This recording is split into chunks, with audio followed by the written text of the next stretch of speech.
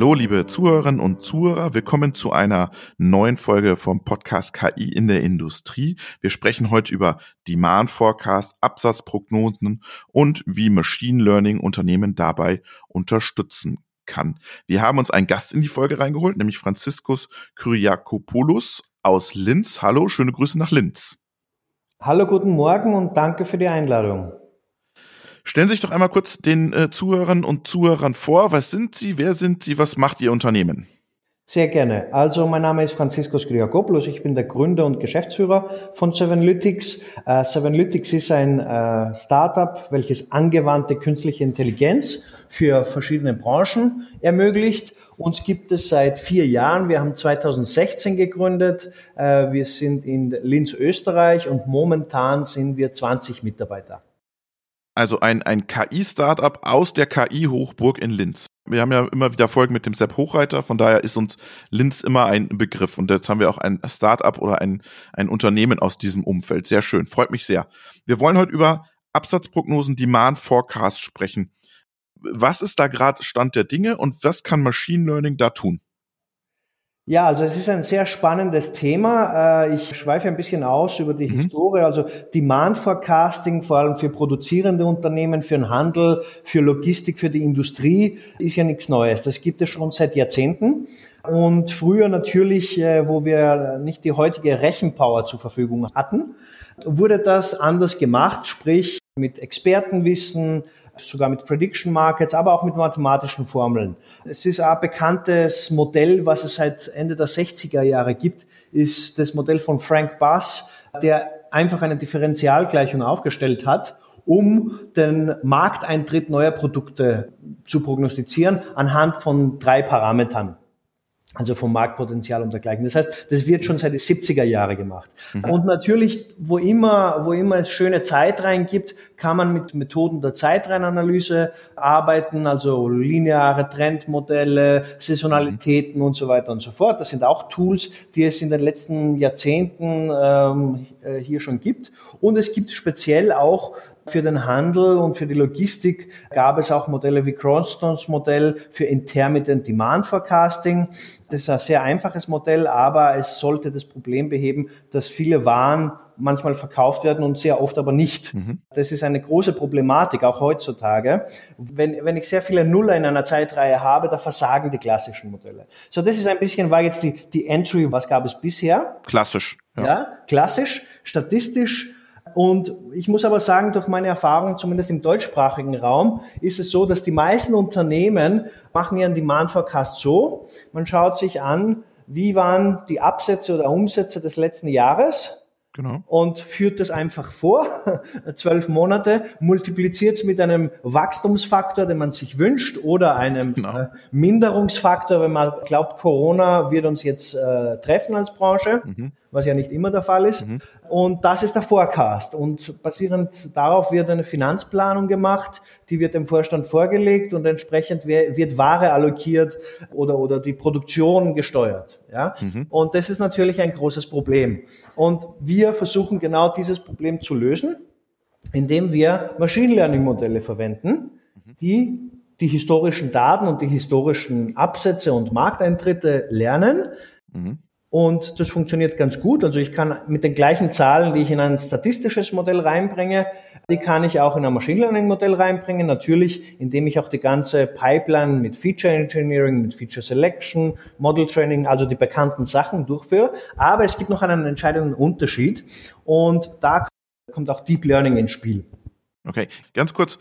Historische Daten und ich packe die im Prinzip zusammen aus den statistischen Daten, die ich früher schon genutzt habe. Jetzt haben Sie gerade schon gesagt, jetzt habe ich sowas wie Corona. Das berücksichtigt so ein Modell ja nicht, oder?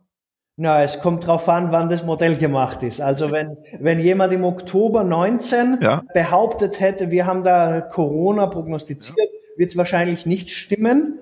Im Jänner 20 gab es einen Paper schon vom Nassim Taleb, der amerikanischen Regierung vorgeschlagen hat, was sie alles tun sollten, damit sie eine Pandemie, also die Effekte der Pandemie mindern können. Das haben die natürlich nicht gemacht. Was ich sagen will ist, ab Jänner konnte man schon Nachrichteneffekte und danach 2-3 Monate später Hochrechnungsmodelle mit reinnehmen. Ich gebe ein Beispiel. Wir haben ja gerade in Österreich jetzt den zweiten Lockdown mit morgen. Es gibt auf Twitter einen sehr guten Statistikprofessor, Herrn Neuwirth, der hat einfach auf Twitter ein logarithmisch skaliertes Bild der Zahlen hineingestellt und die Frage in den Raum geworfen, warum seit September nicht härtere Maßnahmen ergriffen werden, wenn es doch ganz klar ist, dass ich in dem linearen, also logarithmisch skalierten Plot einen Trend sehe. Das heißt, weil die Leute es nicht verstehen. Naja, viele nicht, aber die Regierung hat Experten, die das verstehen sollten. Ja. Und das heißt, aber ich meine, die Allgemeinbevölkerung weiß nicht, was exponentielles Wachstum bedeutet. Naja, also ich weiß nicht, wie es in Deutschland ist. Wir haben diesen Begriff in Österreich schon sehr, sehr oft gehört in unseren Nachrichten und ich glaube, in Deutschland war es auch der Fall. Natürlich kann nicht jeder genau abschätzen, was das bedeutet für mich, weil alles, was nicht linear ist, ist ja nicht greifbar für uns Menschen. Da haben Sie absolut recht. Wir können nur lineare Zusammenhänge gut erkennen. Die Sache ist, die ursprüngliche Frage war, wird Corona berücksichtigt? Und die Antwort ist, jetzt auf jeden Fall. Und auch im Sommer und auch kurz nach dem ersten Lockdown haben wir darauf reagiert, indem wir verschiedene Modelle hier aufstellen und versuchen, unsere eigenen Modelle zu berücksichtigen. Es ist aber nicht ganz so trivial, natürlich. Das heißt, die arbeiten ja auch mit extrem viel unstrukturierten Daten dann. Also sie haben klar die Einkaufsdaten aus den letzten Jahren und die Umsatzerwartungen und dann kommen ganz viele unstrukturierte Daten von Weltgeschehen, Ereignissen, die gar nicht berücksichtigt werden können, rein.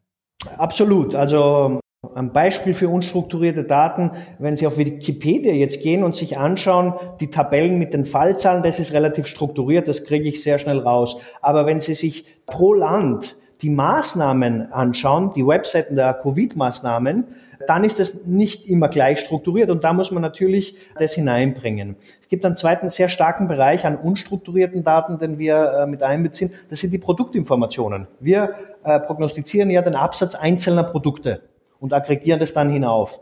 Aber da gibt es sehr viel, also Textbeschreibungen, Bilder, kategorische Daten und das kommt alles mit uns rein. Und was hier uns hilft, das reinzubringen in so ein Modell, sind eben neuronale Netzwerke. Und das ist ein wesentlicher Faktor, wo man sagen kann, die KI hilft, solche Modelle besser zu machen. Auf was trainiert ihr dann diese Modelle? Was sollen die am Ende ausspucken? Naja, wir haben ja über die Historie, immer wieder den Absatz der nächsten 14 Tage täglich pro Artikel und Filiale zum Beispiel oder den Gesamtabsatz eines Standortes in der Industrie oder die Abnahme pro Markt. Also wir sind da für diesen einen Use Case sehr flexibel. Das geht von ein paar Tagen täglich bis hin zu 18 Monate monatlich für den weltweiten Markt. Also das ist ein wichtiger Punkt, den man erwähnen sollte. Demand Forecasting ist ein sehr hierarchischer Use Case. Gibt es dann ein Baseline-Modell, also ein Basismodell, das immer wieder mit den neuen aktuellen Daten angereichert wird? Also wenn die Filiale XY meldet, dass jetzt gerade Toilettenpapier gut geht oder, keine Ahnung, Windeln, wird das Modell dann immer wieder angepasst oder wie sieht das aus? Also tatsächlich gibt es mehrere, wir nennen es Benchmark-Modelle, die gliedern sich in 3 Bereichen. Das ist sozusagen alles ohne Machine Learning oder mit einfachen auch. Ich beschreibe das kurz. Wir fangen damit an, dass wir Zufallsprognosen machen. Warum? Das klingt jetzt blöd, aber warum? Wenn ein Modell nicht signifikant besser als die Zufallsprognose ist, dann braucht man sich da gar nicht damit befassen, oder? Das ist rausgeschmissene Zeit und Geld. Dann kommen so naive Modelle wie Exponential Smoothing, alles, was man im Excel auch machen könnte und gleitende Durchschnitte. Dann kommen statistische Modelle wie Cronstone's Demand Forecasting Method oder Zeitreihenmodelle, die für höhere Ebenen gut sind, aber für niedrige nicht. Und dann kommen einfache Machine Learning Modelle, also wirklich ohne viel Parameter Tuning. Das ist eigentlich diese 4 Kategorien von Benchmark-Modellen haben wir. Und die werden immer durchgeführt, weil wir da einen Vergleich haben wollen. Idealerweise ist die Genauigkeit dieser Modelle auch in der Reihenfolge, wie ich es aufgezählt habe. Also am schlechtesten natürlich der Zufall, dann die naiven, dann die statistischen, dann die einfachen Machine Learning Modelle und dann erst kommen die eigentlichen Modelle, die wir trainieren. Und was leisten jetzt diese Machine Learning Modelle? Was können die besser als ein statistisches Verfahren?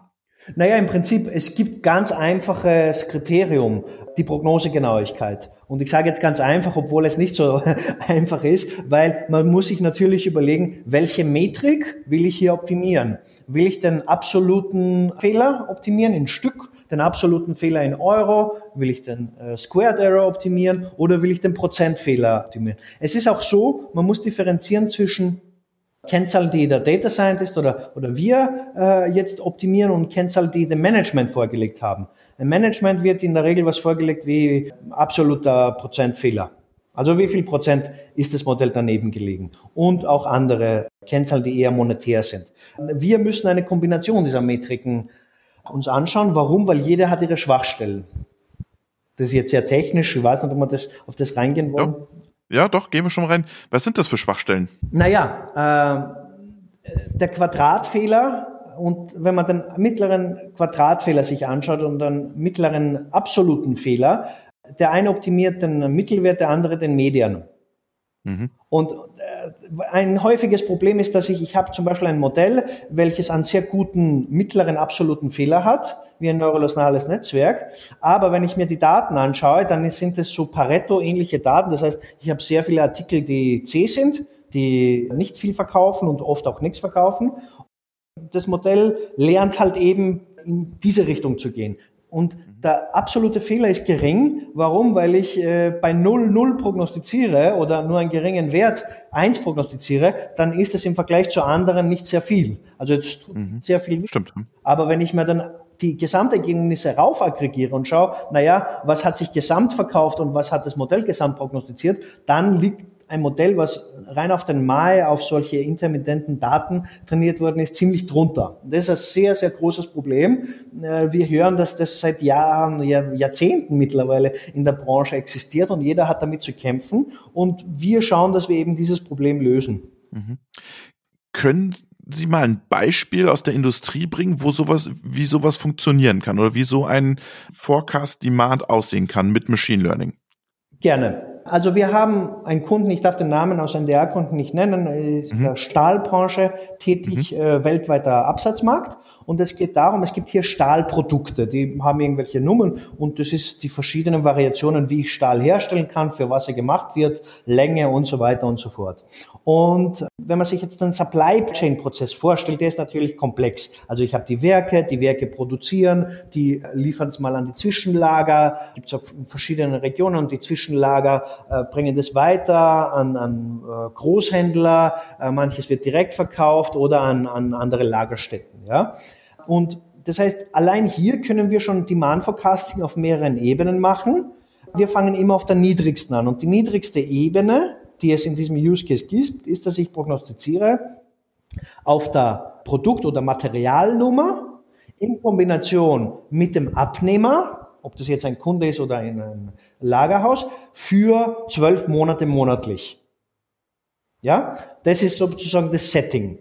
Und das ist die niedrigste Ebene und von dieser niedrigsten Ebene kann ich dann höher gehen, dass ich sage, pro Land, pro Kundencluster, pro Produktgruppe und so weiter und so fort. Und wie funktioniert das? Wir nehmen eben als erstes die historischen Absatzzahlen auf dieser Ebene, das ist ganz wichtig.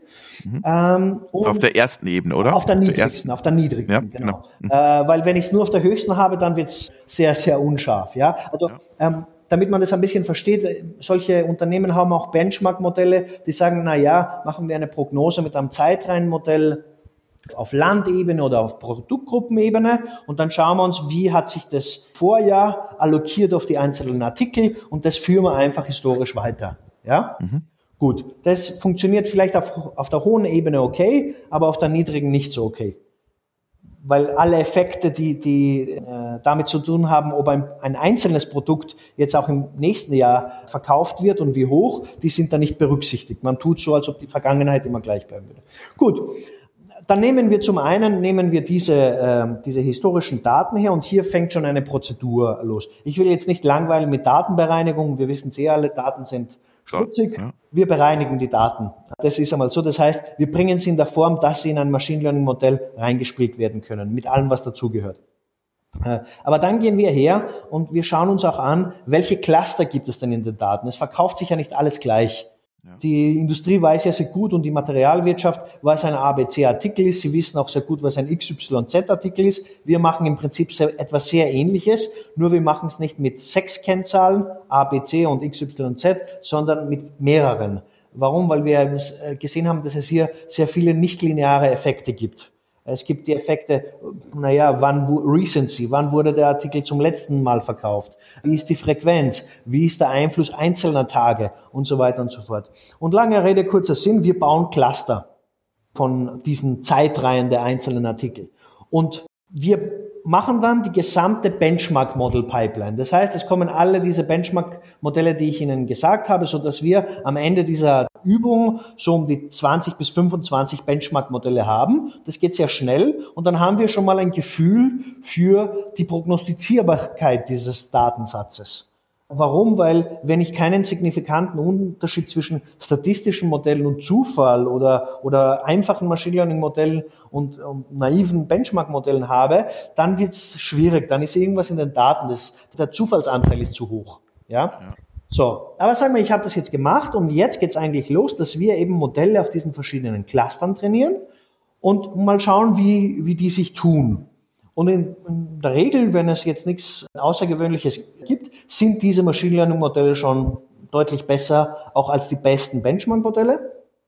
Und dann erweitern wir den Datensatz. Dann gehen wir her und tun diese unstrukturierten Produktdaten dazu. Wir tun Geodaten dazu, vor allem wenn ich weltweite Absatzmärkte habe. Es kommen ökonomische Faktoren hinein und das ist ein sequenzieller Prozess, aber wir haben den standardisiert. Das heißt, wir machen das nicht jedes Mal neu, sondern es ist eine Prozedur, die wir jedes Mal programmatisch durchführen. Und am Ende des Tages haben wir nach Durchführung dieser Pipelines haben wir eine quantitative Evaluierung, welche Modelle haben um wie viel verbessert. Mhm. Und kann der Kunde die Pipeline dann auch verändern? Also, oder muss der immer wieder zu Ihnen zurückkommen und sagen, hey, ich will jetzt die unstrukturierten Daten dazu, das macht aus meiner Sicht noch Sinn? Oder ist das dann wieder Ihr Job? Ja, also wir sind eine End-to-End Software as a Service. Das heißt, wenn ein Kunde, vor allem wenn größere Unternehmen zu uns kommen, wird in der Vorbereitung des Onboardings, der Testphase, wird schon sehr viel abgestimmt. Ja, das heißt, welche Daten, was wollen wir genau machen, wie ist der Use Case spezifiziert und was wir immer fragen, ist genau das, was Sie jetzt gesagt haben, welche Daten sammelt das Unternehmen bereit und welche Daten werden als sinnvoll erachtet. Wir haben mittlerweile dadurch, dass wir sehr viele Branchen von Metallindustrie über Maschinen, Ladegeräte, IoT, Handel etc. bearbeiten, wir haben schon eine sehr große Datenbank mit externen Daten gesammelt, die zum Großteil offen sind, aber andere haben wir auch einfach teilweise auch gekauft. Und das wenden wir dann programmatisch an. So, wenn jetzt wir die Pipeline durchgespielt haben, dann kriegt der Kunde 2 Sachen. Zum einen kriegt er die Prognosen. Im ersten Schritt machen wir Prognosen in einem Blind-Test-Verfahren. Das heißt, für das letzte Geschäftsjahr zum Beispiel oder für die letzten Zeitperioden. Und er kriegt ein von uns programmiertes Web-Dashboard. Da kann er sich einfach einloggen und sieht ganz genau, wie gut hatten die verschiedenen Modelle sich bewährt im Validierungszeitraum. Das sieht er von allen möglichen Ebenen, die es gibt.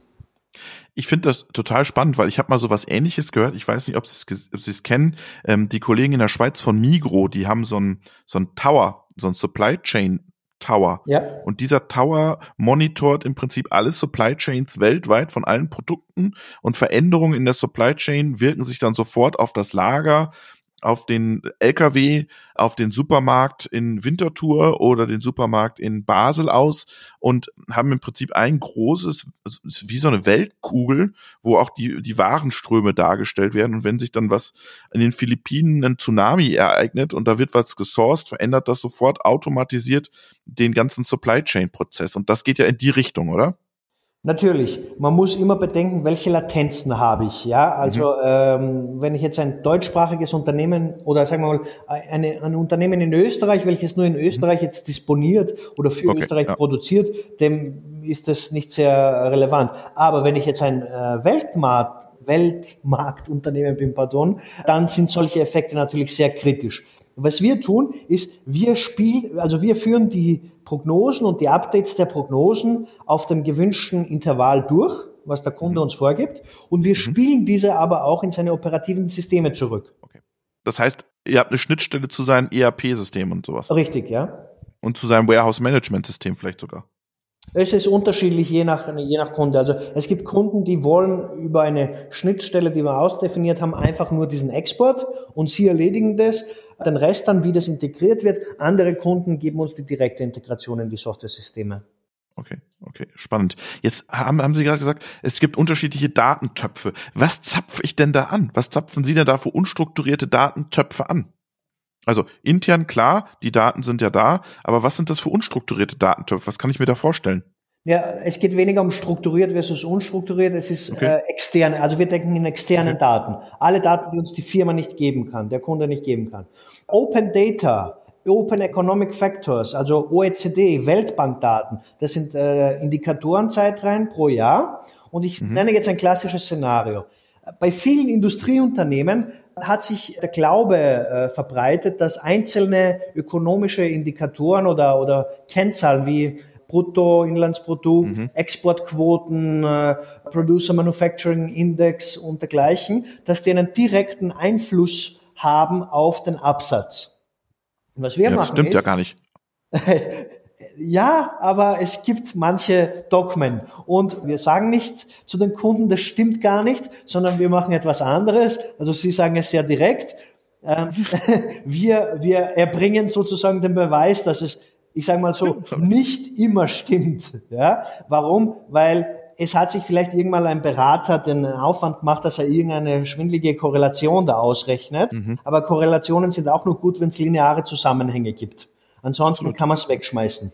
Was wir machen, ist die Predictive Performance Scoring. Das heißt, ich habe ein Modell ohne eine Kennzahl und dann habe ich ein zweites Modell mit der Kennzahl. Wurscht welche Kennzahl. Das kann jetzt PMI sein, wie auch immer, Corona-Zahlen, wie auch immer. So, wenn im Validierungszeitraum, im Blind-Test mein Modell genauer wird, weil ich die Kennzahl hinzugenommen habe, dann ist das schön und gut. Dann sollte man es mit berücksichtigen.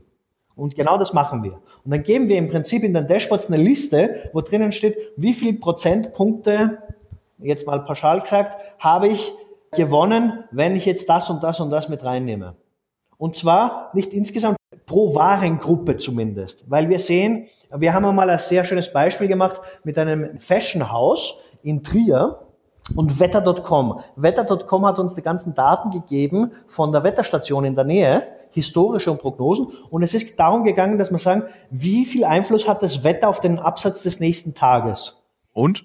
Ja, maßgeblich zwischen 50 und 70%. Aber nicht für alle Warengruppen. Eben. Für Kostüme hat es keinen Einfluss, weil da kommen die Kunden auch im Winter, wenn es schneit, ins Geschäft und da schauen sich ja Modeschau an oder wie auch immer. Und das muss man sich im Detail anschauen. Das ist die Botschaft, die ich hier platzieren will.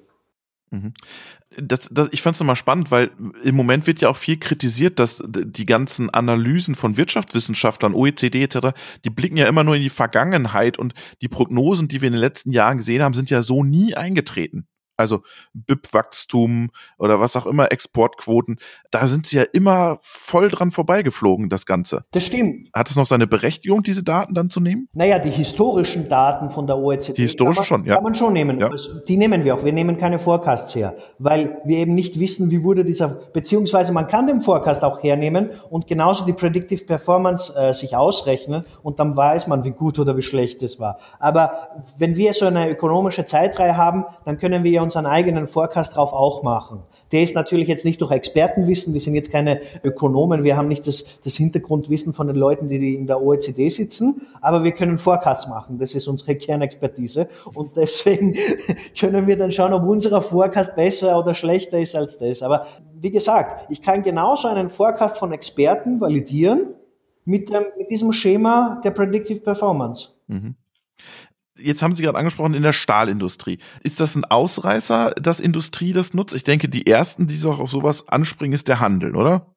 Ja, stimmt. Wir haben auch mit dem Handel angefangen, aber hier in Oberösterreich sind wir umgeben von Industrieunternehmen und in Oberösterreich und insgesamt in Österreich sind wir sehr stark. Und das hat das eine zum anderen geführt, dass wir dann über Hackathons, wir haben viele Industrie-Hackathons gemacht, nicht nur mit Demand Forecasting, auch mit Predictive Maintenance und dergleichen. Und dann ist halt früher oder später die Frage gekommen, ja, könnt ihr uns das nicht prognostizieren? Und natürlich machen wir das.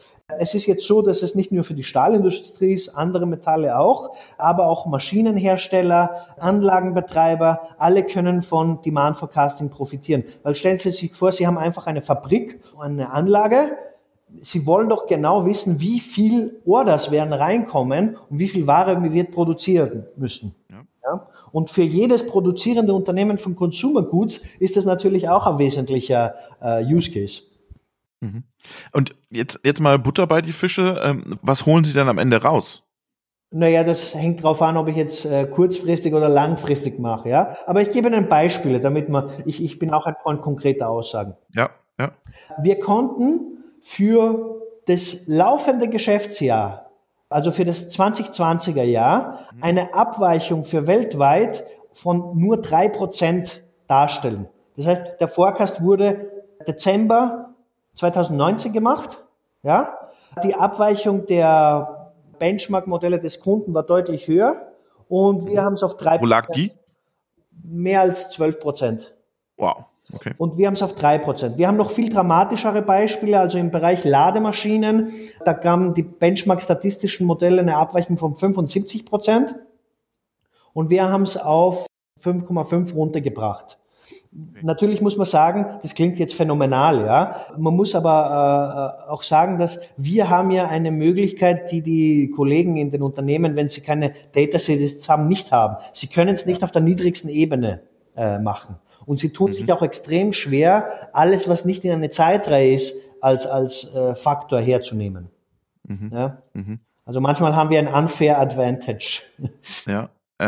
Sie haben gerade gesagt, Industrie kommt immer mehr. Handel hat das Thema schon erkannt. Sie haben jetzt viele Industrieunternehmen. Sind das die Mittelständler oder sind das eher die Großen, die gerade drauf aufsetzen?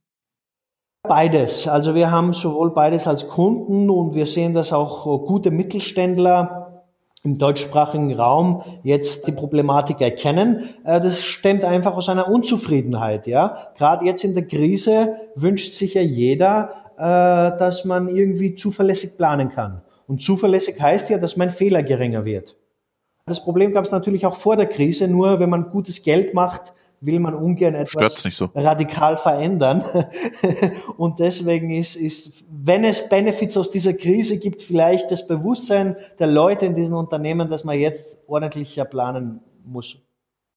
Radikal verändern ist, glaube ich, ein schönes Stichwort. Vielleicht können Sie nochmal erklären, wie implementieren Sie diese Software-as-a-Service-Pipeline im Unternehmen? Was muss der Kunde dafür tun? Naja, der Kunde muss uns die Daten bereitgeben und sagen, was sind seine Wünsche, auf welcher Ebene braucht er den Forecast und uns natürlich sagen, ob er jegliches Hintergrundwissen, welches wir codieren können, wie zum Beispiel, wir wissen, dass der und der Faktor für uns relevant sein könnte, das wird in der Onboarding-Phase mit reingenommen, ja. Aber danach muss er gar nichts mehr tun, also sich die Ergebnisse anschauen und Vertrauen in das Modell schaffen. Und wir geben ihm die Grundlage da, dass er das schafft. Und wenn er die Software verwendet, dann sieht er, wo funktioniert das Modell gut, wo funktioniert das Modell nicht so gut, wo kann er vertrauen und dergleichen. Und wo rechnet ihr die Modelle? Macht ihr das in einem eigenen Rechenzentrum oder in einem Cloud-Rechenumfeld?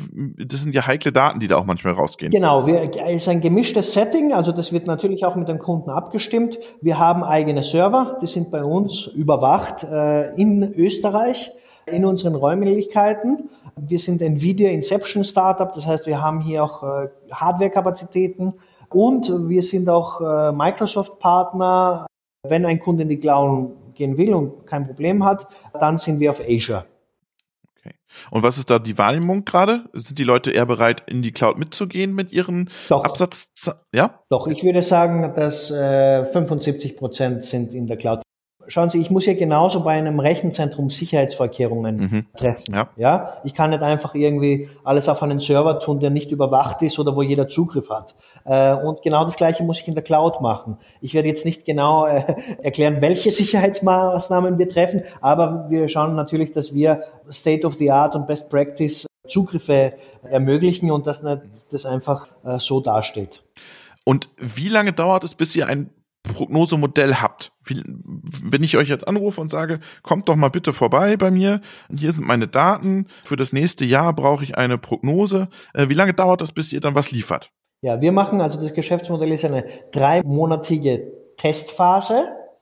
Allerdings haben wir nicht nach 3 Monaten das erste Modell, sondern das kommt relativ zügig. Aber diese 3 Monate werden verwendet, damit auch das Onboarding passiert. Das heißt, der Kunde sieht das User Interface nach den ersten 4 Wochen.